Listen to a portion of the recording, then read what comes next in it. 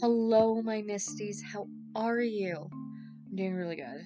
Everything's not so busy, so it's good. We're back on schedule. I'm trying to be back on schedule. Anyways, so if you're new here, this is Murder, Mystery, and History. My name's Christy. Before we get started with today, I want to talk about Twitter for a quick second. Murder, Mystery, and History has a Twitter now. So if you want to reach me about a murder, mystery, or history, you can tweet me. It'll be the same profile picture for this podcast as Murder, Mystery, and History at Twitter. And on Facebook, we have a Facebook group page for all of my Misties to join. And it is the same profile picture, Murder, Mystery, and History. And if you really don't feel comfortable posting on a public forum, you can always email me at murdermysteryandhistory@gmail.com. So, today I want to do a mystery. We haven't done a mystery in a long time. So I wanted to talk about this guy named Dr. Crippen. And this is something relatively new for me. I've never heard of this man before until I started doing what kind of mystery should I do research. So Crippen was a homeopathic doctor, which in essence means that he would tend to do more natural remedies before Western medicine as a basic. And this whole thing starts in the 1800s. So in 1894, Crippen would start working for a homeopathic pharmaceutical company. And also in 1894, he would get married for the second time to Corinne Cora Turner, who was a stage performer. The thing about their marriage, though, was Corinne would openly have affairs. There was no discretion on her part. Everybody knew she was having an affair. Everybody knew who the affair was with. In 1897, Crippen would move to England with his wife. And although his U.S. medical certificates would work as a homeopathic doctor in the United States, it wouldn't work in England. So he would have to be a distributor of patent medicines, which was fine. That's what he chose to do at the time. In 1899, he was fired from his job as a distributor of patent medicines for spending too much time managing his wife's stage career. What this could be attributed to, or argued as, by managing his wife's stage career, keeping an eye on her, so he didn't have to be embarrassed she was having these affairs, which very well could have been what he was doing.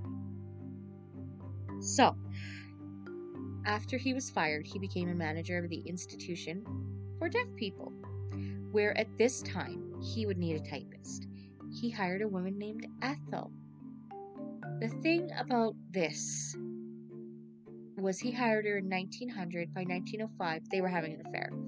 Full blown. In 1908, Crippen and his wife would move to Holloway, London, where they would take in boarders at their home to supplement the income they had, which wasn't very much at the time. But what this led to was Cora having an affair with a boarder, which Crippen then took Ethel as his mistress in 1908. Even though they had been having an affair since 1905, he decided to make it official in 1908, after this final affair that his wife would have. So, Cora and Crippen would have a party at their home on January 31st in 1910. After the party, Cora disappeared. No one could find her. When Crippen was questioned, he had stated she had returned to the United States. But later on he added she died, and we cremated her in California. Meanwhile, Ethel moves in and is openly wearing Cora's clothes and jewelry. If in the 1900s you left your husband, one of the things you would not leave is jewelry, because jewelry could be pawned. Jewelry could get you a head start in life if you were by yourself. Which, if you're leaving your husband, you're not going to leave your clothes or your jewelry.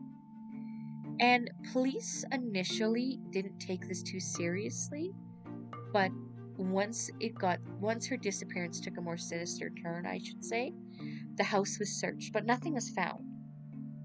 And Crippen was initially interviewed by the Chief Inspector of Scotland Yard.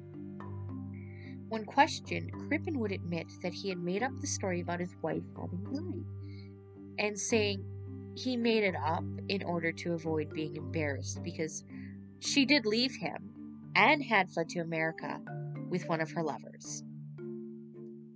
After the interview and a quick search of the house, the inspector was satisfied. He did not question Crippen any further. But Crippen and Ethel thought they were in trouble, so they fled. They fled in panic to Brussels, where they spent the night at a hotel, and the following day they boarded a Canadian Pacific liner headed for Canada. So does this spell guilt for anybody? Because it sure as shit spells guilt for me. Why, if you're not guilty, why would you run? Like, what was the point of that? So once it had come out that the pair had disappeared, Scotland Yard would perform another 3 searches of the house, and finally, on the 4th and final search, they found a torso of a human body buried under the brick floor of the basement. Now, here's the thing. An autopsy showed traces of a calming drug called scopolamine in the torso parts. So, the corpse was identified by a piece of skin from its abdomen. Here's the interesting thing. The head, limbs, and skeleton were never recovered.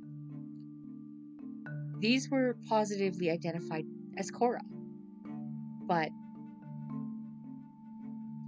Crippen and Ethel were crossing the Atlantic. And Ethel had actually disguised herself as a boy, and the captain of this ship actually recognized them. He had telegraphed and sent a wireless telegraph to British authorities saying that he thinks Crippen and Ethel are on his boat. And had Crippen traveled 3rd class instead of 1st class, he probably would escape the captain's notice. So, how did he get caught? Chief of Scotland Yard boarded a faster liner and arrived in Quebec ahead of Crippen and Ethel, and he contacted the Canadian authorities. When Crippen and Ethel entered Canadian waters, the chief inspector would come disguised as a pilot onto the ship. And once he had invited Crippen to meet the pilots of the ship. So, in essence, what had happened is the captain of the ship that Crippen was on had invited Crippen to meet this pilot that had come on board. And when Crippen went to meet him, the chief inspector removed his pilot's hat and said, "Good morning, Dr. Crippen. Do you know me? I'm the chief inspector from Scotland Yard." And after a brief pause, Crippen replied, "Thank God, it's over. The suspense has been too great. I couldn't stand it for a moment longer." This guy held out his wrists to be handcuffed. Crippen and Ethel were arrested on this boat, July 30th, 1910. Crippen was returned to England. Now, I don't know about you, but if I'm on a boat and I'm guilty, why would, this sounds like he totally admitted, what was going on. So, Crippen was put on trial on October 18th, 1910. The proceedings would last 4 days. And among the prosecution witnesses was a man named Bernard Silsbury, who stated he couldn't identify the torso remains or even tell whether they were male or female. Now, that's interesting to note. So that leads one to believe that if it's just the abdomen, you can usually tell with an abdomen with breasts, unless his wife didn't have breasts or had a very small pair. But still, figure-wise, you should be able to tell whether it's a male or a female. This leads me to question how big the piece of torso was, whether it was completely under the chest. Now, in male and female remains, you can actually tell if it's a female because of the pelvic area. The pelvic area is shaped differently for women, and men have a very shallow pelvic region. So it's interesting to me that they couldn't tell whether the remains were male or female.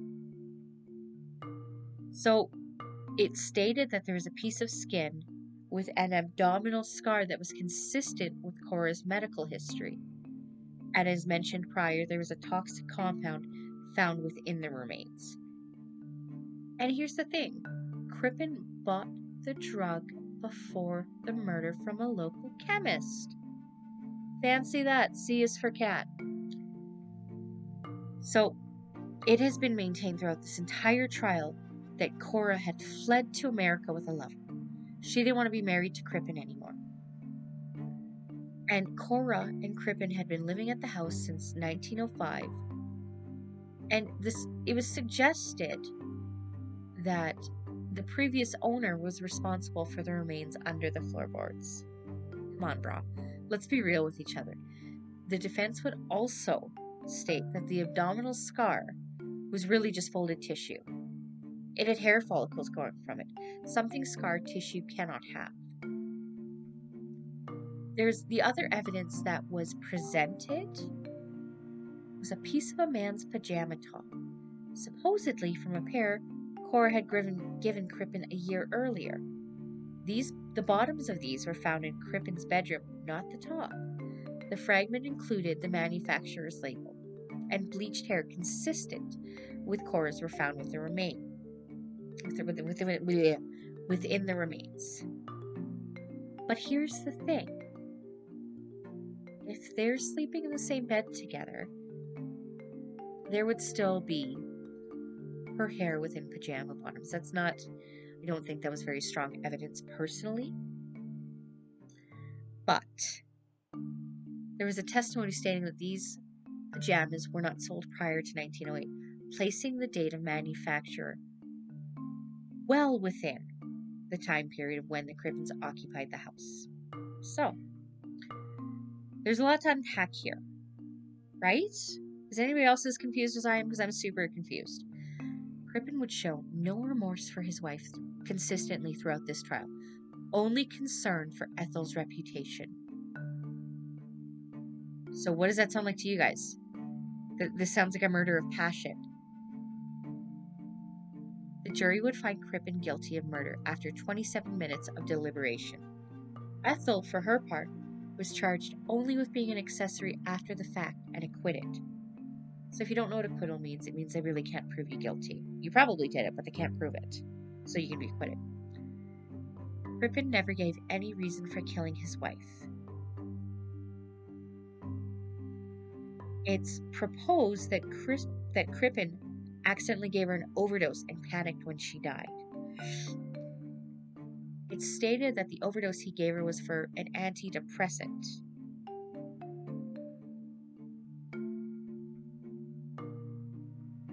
So, in a twist of events, in 1981, apparently, a man had claimed to have met Ethel in 1930 in Australia, where she told him that Crippen murdered his wife because she had syphilis.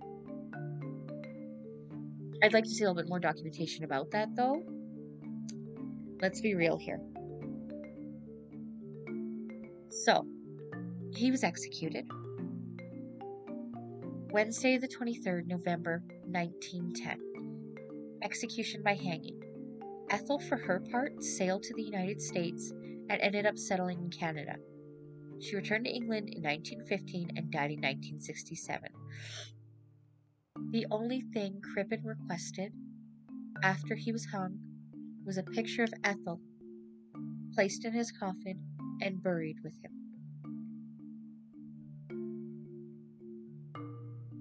So, there's so many questions here. Number one, did he actually do it? Did he actually kill his wife, and where is her head? Where is her torso? Where are her limbs? So, some of the theories that play around with this is that Crippen tried to dispose of the body through lime. And that's why there's no head, no arms. But that being said, there still would have been a skeleton. That being said, there are other theories that people have stated. It is unbelievable that Crippen could be so stupid as to bury his wife under the floorboards in his home, which you can't be that stupid. But then again, that has happened before. If you listen to my previous episode on John Wayne Gacy, he put all of his victims in line, in the crawl space, in his home.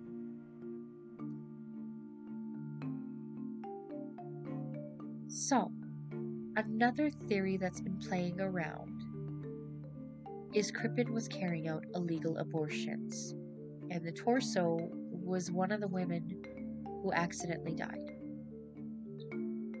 This is a rather, I don't want to use the word appealing, this is a rather plausible is the best word here, plausible theory, because in the 1900s, abortion was considered this taboo thing, but whether or not you agree with abortion, you shouldn't have the right over anybody else's body. I said it, don't come for me.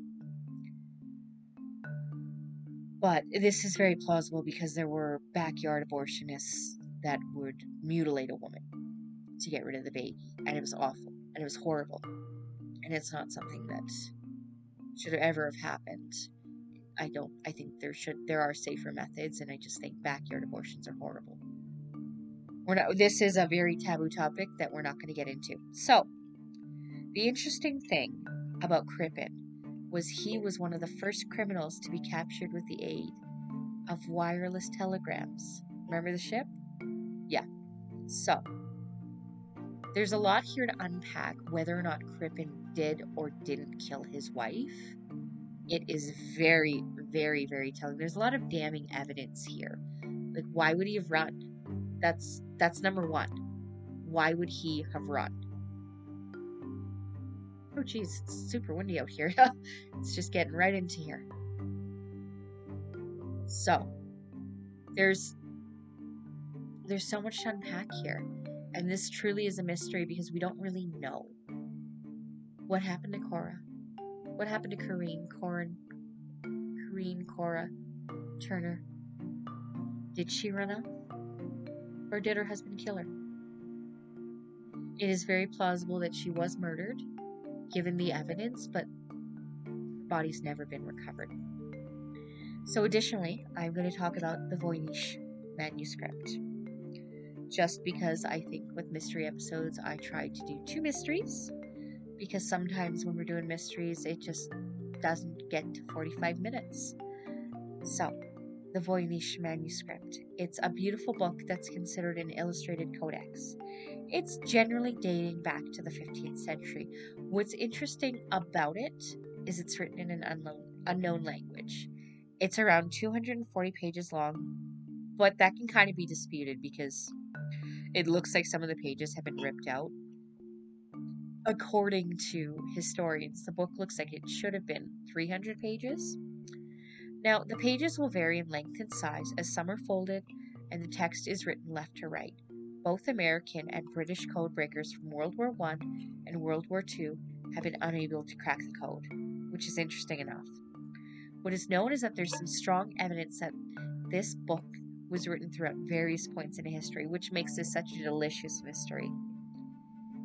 What makes the mystery even more tantalizing is there's a few lines that have been written in broken Latin, but it's not enough to try and decipher what's written in the book because most of the broken Latin is 1 or 2 words here or there.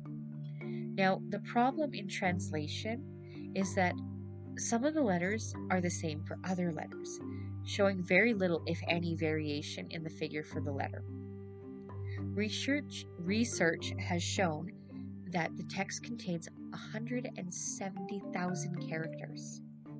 8,114 of these are considered unique and unknown words. In terms of illustrations, this constitutes various astrological signs and plants. However, some of the plants and signs are unknown to humanity today. Crazy, right? It also contains recipes that we think, and medicinal purposes, and lots of nude women. Yeah. The purpose of this book presently is still unknown. It could be connected to the art of alchemy or a medicinal herb book. But what about astrology? What is that for? Astrology was heavily used in the art of alchemy. Alchemy was considered like a scientific magic, like how to turn silver into gold. It was like magical chemistry is the best way I can explain it. So, when do we start hearing about this book in history? Well, the very first footnote in history we have about this book was in 1639. However, the book has been carbon dated to be created in 1404. In 1639, a George Barish, an alchemist from Prague, was tired of this book taking up space in his library, and it was useless to him. In 1666, the book was sent to a man named Kircher, and it's lost to history for the next 200 years. In 1866, we get a footnote that it was found in a Jesuit library, and Jesuits were a type of Catholic priest. In 1903, Wilfrid Voynich brought this book, and now the book bears his name. He would spend the next 7 years trying to decipher the contents. When Voynich died, the book ended up in the Yale Library. It's cataloged as MS 408, and apparently the first owner of this book is thought to be Rudolph II, Holy Roman Emperor. According to speculation, 13th century Franciscan friar Roger Bacon was the author. However, another author of the mysterious manuscript was thought to be Albertus Magnus. Assuming the author was Bacon, it was assumed it was sold to John Dee, who was a famous mathematician and astrologer in the court of Queen Elizabeth I. This seems very unlikely, though, because John Dee kept a daily journal, and he never missed a day. Never. If Bacon didn't create the book, it would be very hard to sell to John Dee. There's also the theory that Voynich created the book himself, but given historical records, that's doubtful. Let's be real with each other. The ciphers and codes have continued to intrigue. People are still trying to decipher and decode this book. Some say it's a hoax, others a mystical book. Until the book is decoded, we'll never really know what secrets it may or may not hide. And I think that's probably the biggest part of the mystery, is when we talk about it like that. So, that was our mystery episode. I hope you guys liked it. We'll do probably a history episode soon. How do you guys feel about Greek mythology? I really like it. Maybe we'll do that. We'll see. So, if there's a mystery you want me to prattle on about, you can email me, murdermysteryandhistory@gmail.com. Or, if you want to follow me on Facebook, that's cool too. Murder, Mystery, and History, same profile picture as the podcast. Or, if you want to just throw it out there, shout out a comment, you can find me on Twitter. Murder, Mystery, and History, same profile picture as the podcast. So, some of the best praise that I can ever get is if you share the podcast with your friends. And you're probably saying to yourself, well, where can I tell my friends? Where can I tell them? So, you can find me on Spotify, Anchor, Google Podcasts, Speaker, Castbox, Pocket Casts, Radio Public. So, again, just so we have everybody there, you can follow me on Anchor, Spotify, Google Podcasts, Overcast, Breaker, Castbox, Pocket Casts, and Radio Public. Stay tuned, and you know what? I think we're going to get a little bit more active on the Facebook page, and if you guys need anything, if you want me to talk about any mystery, I got you. Let's do it. So, until we meet again.